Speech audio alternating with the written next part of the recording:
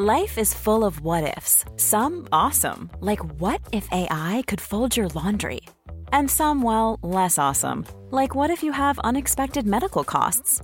United Healthcare can help get you covered with Health Protector Guard fixed indemnity insurance plans. They supplement your primary plan to help you manage out-of-pocket costs. No deductibles, no enrollment periods, and especially no more what-ifs. Visit uh1.com to find the Health Protector Guard plan for you. When you're ready to pop the question, the last thing you want to do is second-guess the ring. At BlueNile.com, you can design a one-of-a-kind ring with the ease and convenience of shopping online. Choose your diamond and setting. When you find the one, you'll get it delivered right to your door. Go to BlueNile.com and use promo code LISTEN to get $50 off your purchase of $500 or more. That's code LISTEN at BlueNile.com for $50 off your purchase. BlueNile.com, code LISTEN.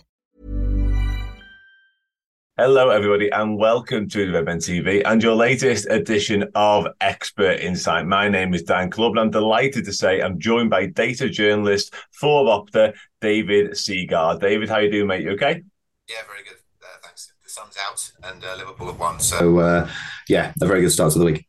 Yeah, absolutely. I cannot complain. It is nice and sunny today, which is not in line with what's been going on for the rest of the summer. It looks like we're going over on them late summers again in September, doesn't it? And the summer's been pretty good for Liverpool, I think it's fair to say. Capped off with the signing of Gravenberch, of course. And we're here to talk about that man because you did a brilliant piece just the back end of last week on Gravenberch and just what he could offer to Liverpool, sort of what to expect from him and why he might be the man that we were looking for to finish the midfield rebuild. Now, it's interesting because the last time we spoke, we did a whole show on Liverpool's perfect defensive midfielder and who we should be going to get. And not once, I don't think, did we mention Gravenberch, nor did we mention Endo. So more fool us, of course, but it's fascinating, the Gravenberch stuff, because I don't think anyone's quite sure where and how he does fit. So let's talk about it. Now, one of the first points I wanted to talk with you about from the piece, you referenced his time at Ajax playing in a double pivot alongside Edson Alvarez, who now, of course, is at West Ham. Do you think that is a potential option for him? And just how successful was he in that role at Ajax? Why was he so good there doing that? I think with that role, obviously next to Alvarez, he had plenty of defensive cover with him, which I think helped. And I think that's why a lot of the mention of him being a six was maybe a little misleading, because he was a six in the sense that he was playing deep, but he wasn't a defensive midfielder. That was just his starting position, really. But as I say, it was next to Alvarez, who very much was a defensive midfielder. And of course, at Ajax in the Eredivisie, they're not as dominant as they used to be, but they were still one of the best teams, and so they didn't have to do all that much defending. So there wasn't really much of part of Gravenberch's game. But in that role, he excelled in that season. As I mentioned in the article, particularly in the Champions League, was interesting because the previous year was his first major season with Ajax. He played about 9 games a season before being slowly integrated into the team, but then Erik ten Hag brought him in as a regular part of the team in the 2021 season. And that season he played mostly as an 8. He played a little bit deeper, but mostly it was as an 8. And a lot of his stats that season were very impressive. But in particular, in the Champions League, they really weren't. And that was the season Ajax were in the same group as Liverpool. And I think they finished third and went into the Europa League that year. And so it wasn't, I think it was a little bit of him realising that level is a bit higher than the Eredivisie and you need to learn a bit from that. But the 21-22 season, which was when he moved deeper to play next to Alvarez, his numbers in the Eredivisie went down a little bit across the board. Like his passing, the number of passes he was making went down, but that doesn't necessarily mean he wasn't getting as involved. I think it was possibly just the role had been changed slightly. His passing accuracy went up a bit, but in the Champions League, his passing accuracy went up a lot. In the previous season, I think it had only been around just over 80%, but it went up to just below 90 the season after. And Ajax won all 6 of their group games in the Champions League that year. I mean, they did have a slightly easier group, it must be said, than the season prior, but I think they still had Dortmund and Sporting in their group that year, so it wasn't a very, very easy one. But yeah, his numbers went up quite a lot in that competition, which obviously you would think is maybe a bit more of a proving ground than the Eredivisie when you're talking about the top leagues. And it's I think Ten Hag was testing him a bit then, because he'd seen obviously what he could do as an 8. And he had impressed that previous season, even if his passing wasn't quite as accurate. Obviously, he was making his passes higher up the pitch, so they were going to be more dangerous. So it was likely to be lower. But I think he was just trying to make him a more rounded player, and I think it worked, even if his performance in the Bundesliga maybe didn't suggest as much. Yeah, absolutely. Yeah, it's an interesting one because, like I said, I think we're all relatively excited about the Gravenberch signing because we've seen what he did at Ajax. We obviously courted him for a long time. I think Klopp's had his eye on him for a long period now. Obviously, makes his move to Bayern, doesn't work out, but positionally, it's probably more fascinating than anything else because, as you mentioned there, he probably wants to be, his preference would be as an 8 and be a bit more advanced. And I think you mentioned in the piece that even when he was at 6, he was kind of drifting out to the left a little bit and trying to do a bit more of that type of stuff and be the guy that he wants to be, I guess. Do you think he was at home in that role, or do you think it didn't suit him? How would you describe it? I think there was element. I mean, again, it's difficult to judge because it's Ajax, and so that he was supposed to be playing as a deeper line midfielder. But as you said, the touch zone map I looked at for that season, if you didn't know that he was supposed to be playing as a defensive midfielder, or the deeper midfielder, you would assume he was playing on very much an attacking 8 on the left because a lot of his touches were in those areas of the pitch. So I don't know if it was just a case of because he was still only 19, I think, at the time. So just that youthful exuberance of thinking, I want to get forward because I think he definitely has an attack mind on him. Yeah, people will have seen from his YouTube clips that he loves a shot. He's got a very good shot on him from long range, albeit his shots to goal ratio isn't brilliant. So I think people might need to get used to the odd shot from range, which doesn't fly into the back of the net. But hopefully Klopp will keep that to a minimum. So he'll pick and choose his moments. But yeah, I think, as I said, with Ten Hag, putting him into that role, I think, was just to give him a better idea of the all-round job of a midfielder. And so his insistence on getting forward, obviously there's a part of it that Ajax were just on the attack most of the time, so he's going to be in those positions. But I don't think that necessarily means he lacks discipline or anything. I think it was just a case of that's what the game called for, and he had an idea of getting forward and trying to contribute in that area. But I'm sure with Klopp, I think we saw from his interview, or Klopp's interview after Gravenberch was signed, he made a point of saying that he's a box-to-box midfielder. So when I wrote the article, it was with the idea of saying we really it felt like we needed another 6. Gravenberch doesn't really look like he's that, but is he? So let's have a look and see if he is. And then I looked and thought, well, there's some things that suggest he might be. And then as soon as he signed, Klopp basically said, yeah, I'm going to play him as an 8. So it's kind of threw it out the window a little bit, but it was still interesting to do. Mother's Day is around the corner. Find the perfect gift for the mom in your life with a stunning piece of jewelry from Blue Nile. From timeless pearls to dazzling gemstones, Blue Nile has something she'll adore. Need it fast? Most items can ship overnight. Plus, enjoy guaranteed free shipping and returns. Don't miss our special Mother's Day deals. Save big on the season's most beautiful trends. For a limited time, get up to 50% off by going to BlueNile.com. That's BlueNile.com. A lot can happen in the next 3 years. Like a chatbot may be your new best friend. But what won't change? Needing health insurance. United Healthcare Tri-Term Medical Plans are available for these changing times. Underwritten by Golden Rule Insurance Company, they offer budget-friendly, flexible coverage for people who are in between jobs or missed open enrollment. The plans last nearly 3 years in some states, with access to a nationwide network of doctors and hospitals. So for whatever tomorrow brings, United Healthcare Tri-Term Medical Plans may be for you. Learn more at uh1.com. Hey there, it's Michelle Norris. I'm host of a podcast called Your Mama's Kitchen. When I travel, I'm usually looking for a way to find a taste of home when I'm not at home. And one of the things I love to do when I am at home is entertain. And Airbnb allows me to do that. When I was in California recently, I rented a house that had a great kitchen. And when we were sitting around the table, we were all thinking, we're in someone else's house. Someone could be in all of our homes as well. If you have a home, but you're not always at home, you have an Airbnb. Your home might be worth more than you think. Find out how much at airbnb.com/host.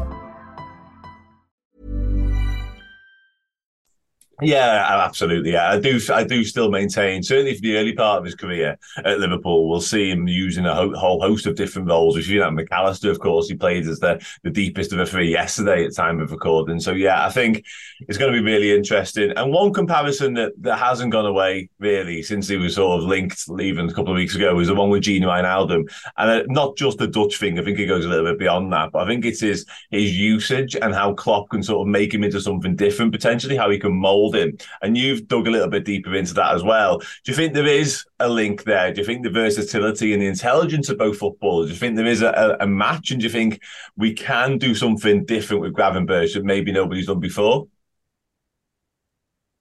Yeah, I think that's the exciting thing about Gravenberch is that it was kind of the premise for the article as well, is that he's effectively feels like he's a bit of sort of clay that can be molded kind of player. Like he's being, again, not to generalize as you say about Wijnaldum as well, but Dutch players tend to sort of have really, really good fundamentals in every area. So it feels like you can kind of use them in different areas and mold them to your various needs. And of course, coming through the Ajax academy as well, he was always going to be have great technique and good game awareness and good just to have a sort of good eye, good mind for the game. And I think with Klopp being such a fan of his, trying to sign him last year, I think it shows that he wasn't looking at Gravenberch as like, I need this specific type of player to fill this specific role. I think he just looked at him and thought, he's a really good player. I'll just bring him in and figure out how I'm going to use him when I actually get him in. So I think that's the exciting thing about him, is that we won't really know until, I mean, not even at the start, as you said, probably initially. In fact, I'm fairly certain initially he's going to play more often than not as an 8. But that doesn't mean that's where he's going to stay. So if he plays like that this season, that's not to say in 2, 3, 4 years' time he couldn't become more of a 6, or if the system changes again, that he could take up another different role. And I think the comparisons to Wijnaldum, as I said, the fact that they're both Dutch probably ties into the fact that Dutch players tend to, as I said, have really good fundamentals.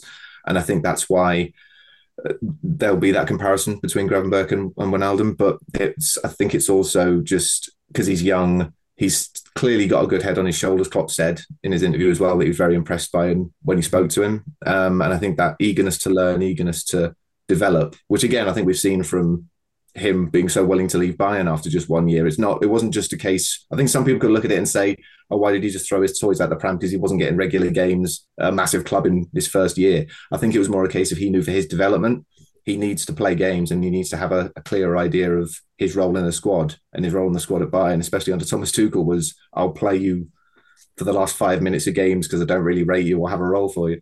And Tuchel said himself, like the role he feels Gravenberch is best in doesn't exist in his team, whereas Klopp believes it does in his. So I think he just saw an opportunity to go to another big club where he's got a clearer role in the team, and that's where he can develop. So I think if he has got that attitude of wanting to do whatever he can to develop as a player, and under Jurgen Klopp, you would think he should, then yeah, it doesn't necessarily mean he's going to be an 8 for his whole career, but it should mean that Klopp can get something out of him wherever he plays him.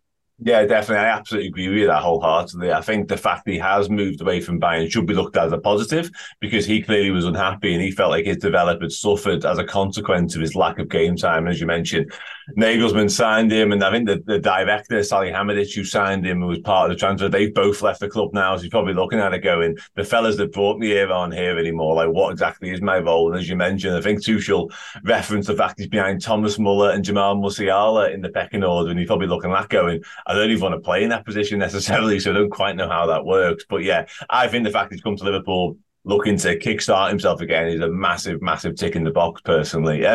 Just more generally now, we've spoken about sort of positionally and what he could become or what he might be to begin with. But in terms of his strengths and sort of his obvious key attributes that are impressive, what have you noticed from him looking at his research and sort of doing the numbers? What areas does he really stand out in? I mean, he's very keen to get on the ball. Again, that was something that really stood out in his first full year at Ajax, or his first proper year at Ajax, which was the 2021 season, was considering he was 18 at the time. He was playing regularly for them, but he was attempting, I think it was just over 75 passes per 90 minutes, which last year, if you compare that to Liverpool's midfield, the only midfielder who was even getting close to that was Thiago. I won't say getting close to it, he had more, but Thiago was averaging just shy of 78. But the next was, I think, Henderson with 67, and then after that it was Fabinho with 61. So Gravenberch was getting on the ball a lot. He was wanting the ball, attempting passes. His pass success rate, I say, that season was only around 82%, but I said that would have been further up the pitch, so would have been in tighter areas of the pitch, and probably, again, being young, maybe he was trying passes that were a bit too optimistic. But in terms of his forward passes as well, I think that's going to be a key at Liverpool, is not just obviously getting on the ball and moving it, but not wanting to be one of these midfielders who gets on the ball and is just passing it backwards, passing it back to the defence, having the easy balls. He's averaged, I think it's just shy of a third of his passes are forward, which is about right for a midfielder at the top level. And again, Liverpool's midfield, that's around the same again of how their average from last season. So I think at that young age, for him to be so confident to want the ball and to attempt as many passes as he did, bodes well. And as I said in the article, the Bundesliga season, you can't really put too much faith in the numbers there, because obviously it was so sporadic, his appearances coming off the bench for the last 5-10 minutes of games that were probably already won most of the time. But in terms of his passing numbers, as I said, in his second season at Ajax, they went up quite a bit. So he was clearly learning a lot in terms of how to keep hold of the ball in his passing game. Also dribbling. He loves a dribble, really, really loves a dribble, which I'm not certain how much chance he'll get to do it. Obviously, in the Premier League, you feel like midfields are a bit more congested. Mm-hmm. He perhaps had a bit more space in the Eredivisie and even in the Bundesliga. But yeah, last season, he's still, even in spite of, I said, you would think he'd have a lack of confidence because of his lack of game time, but he attempted, I think it was around 3.8 dribbles per 90 when he was on, which is ridiculous for a centre midfielder. No other Bayern midfielder averaged more than, or even averaged 1 per 90. So probably the likes of Kimmich and Goretzka and Sabitzer just weren't trying them. Like, maybe that's not their game. But Gravenberch got on the ball. He was turning and wanting to run at the opposition, which you could argue maybe that's something Klopp wanted as well, because that's something Romeo Lavia is very good at. And obviously we were targeting him earlier this summer. And so potentially that's something he wants from his midfielders is to get on the ball and actually try and open up that space by attempting dribbles. One area, as I mentioned in the article, that he potentially could be better at, and I think this probably lends itself to the fact that he attempts so many dribbles, is that he does also lose possession more often than you'd like, which obviously it's been a bit of a problem in our midfield. His midfielders losing possession, and then all of a sudden we could be opened up. So that's something he's going to have to look out for. And I think potentially if we maybe don't see him starting games straight away, that's possibly something that Klopp's going to be working with him on the training field. But at the same time, he'll be aware of that. Klopp will be aware of that. The club will be aware of all of his numbers. So anything like that, I'm sure they'll look to try and train out of him.